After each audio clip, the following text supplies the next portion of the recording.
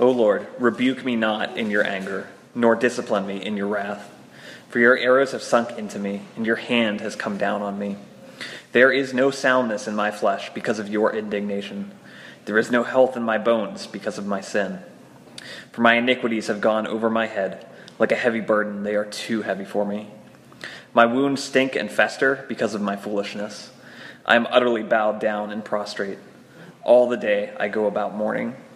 For my sides are filled with burning, and there is no soundness in my flesh. I am feeble and crushed. I groan because of the tumult of my heart. O Lord, all my longing is before you. My sighing is not hidden from you. My heart throbs, my strength fails me, and the light of my eyes, it also has gone from me. My friends and companions stand aloof from my plague, and my nearest kin stand far off. Those who seek my life lay their snares. Those who seek my hurt speak of ruin, and meditate treachery all day long. But I am like a deaf man, I do not hear, like a mute man who does not open his mouth. I have become like a man who does not hear, and in whose mouth are no rebukes. But it is for you, O Lord, do I wait. It is you, O Lord my God, who will answer. For I said, only let them not rejoice over me, who boast against me when my foot slips. For I am ready to fall, and my pain is ever before me. I confess my iniquity. I am sorry for my sin. But my foes are vigorous, they are mighty, and many are those who hate me wrongfully. Those who render me evil for good accuse me because I follow after good. Do not forsake me, O Lord. O my God, be not far from me. Make haste to help me, O Lord, my salvation. I think many of us can identify a point in our life where we might have felt like this, where there's just an overwhelming amount of grief and despair. I know that when I came back to college in my junior year, I had a particularly difficult time. Just a lot of things were going on in my life at that point. I had the most responsibilities I'd ever had at college. There had been some difficulties in the summer beforehand. And I remember sitting down and talking with a good friend about a couple weeks in, and he just kind of looked at me and said, "You know, Steve, I think you're depressed right now." And those were some of the words that I needed to hear in that moment. And I'm really thankful for that moment of just being able to process that. And the year was difficult still, but it was good to have a friend alongside me expressing that for me. And I think that this psalm shows that we don't often think as clearly when we're afflicted, whether it's by our own sins or circumstances or other people hurting us. A lot of things can pile on top of each other. And I think that often we don't know how to interact with God in those times. Do we remain silent because God seems to be silent? Or do we rage against him in those moments? And I think that this psalm is a lesson to us when we are in distress, to pray believing that God is good even when we are in despair. And so let's pull back a few points of the despair that David's in, because he's pretty much overwhelmed by everything at this point. If you look at verse 4, his sins are burdening him. He says, "My iniquities have gone over my head, like a heavy burden they are for me."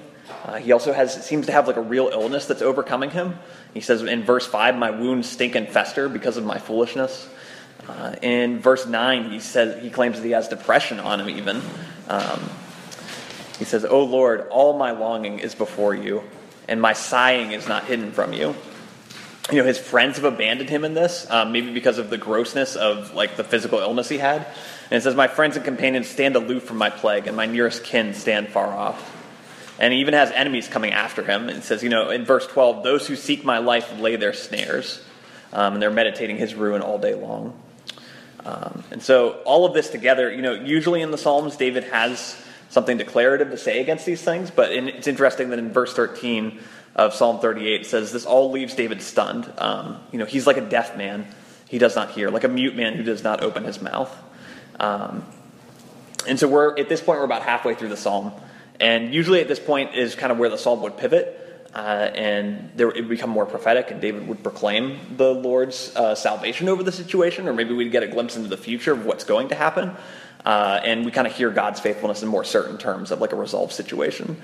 And there's a few Psalms like this one where that doesn't happen, where it ends with David still crying out for God to help him, not necessarily with a guarantee.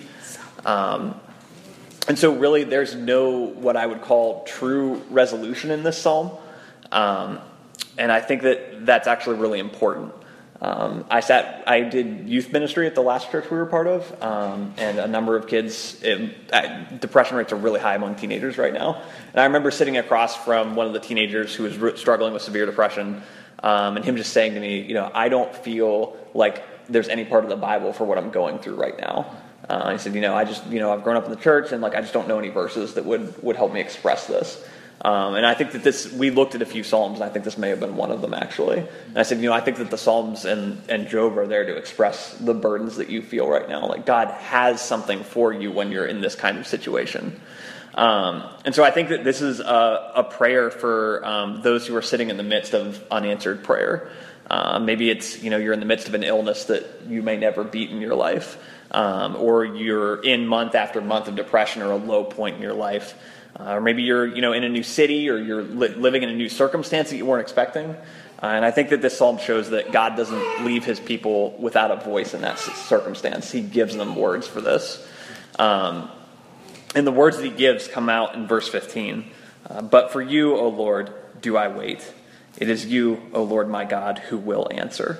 And so this is an astounding sign of faith, I think, in the context of this psalm. Because if you think about verse 1, he literally is saying that, I think that God is inflicting some of these things upon me.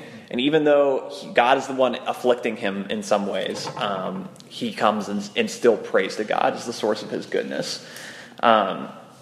I've thought about it a little bit, and I don't know whether we can know from this psalm whether God was legitimately punishing David or not. It may have just been him being overwhelmed by his circumstances and crying out exactly what he felt. First, as I noted, this doesn't really give us a prophetic conclusion of a psalm of saying exactly what happened and giving a reflective circumstance. So it's possible God was punishing him, possible not. And second, just in considering it rings more to me of the cry of an afflicted righteous man, more like Job. Someone who cries out just in anguish in that instance. And I think that this is an encouragement once again to those who feel lost. David really lays out a way to pray when there's a lack of answers surrounding us. He goes ahead and he repents for his sin, even in this dire circumstances. He says, I confess my iniquity. I'm sorry for my sin, in verse 18. He asks God to vindicate him from his enemies in this circumstance, that even if, I think in verse 16 it says, when my foot slips, don't let my enemies rejoice over me, in this instance. And for all things, he asked the Lord not to forsake him, in verse 21. Do not forsake me, O Lord. O my God, be not far from me. And so God becomes the ultimate answer and longing to all the suffering that's going on here. He longs still to be with the Lord. I like a quote from C.S. Lewis from the Screwtape Letters, where the story of the two demons that are talking to one another and kind of conspiring to bring down a man who becomes a Christian, essentially, within the book. And the older mentoring demon tells the younger one who's supposed to be afflicting the man this. He says, watch out. Our cause is never much more in danger than when a human, no longer desiring, but still intending to do our enemy's will, looks round upon a universe from which every trace of him seems to have vanished, and asks, why has he been forsaken, and yet still obeys. And I think that this psalm really tames us in our areas of anxiety and of anger against God and brings us to a place of kind of humility, essentially, when we sit under a difficult circumstance. I think it really instructs us in how to pray when we feel lost or abandoned or forsaken. So let's just take that into our time of prayer tonight.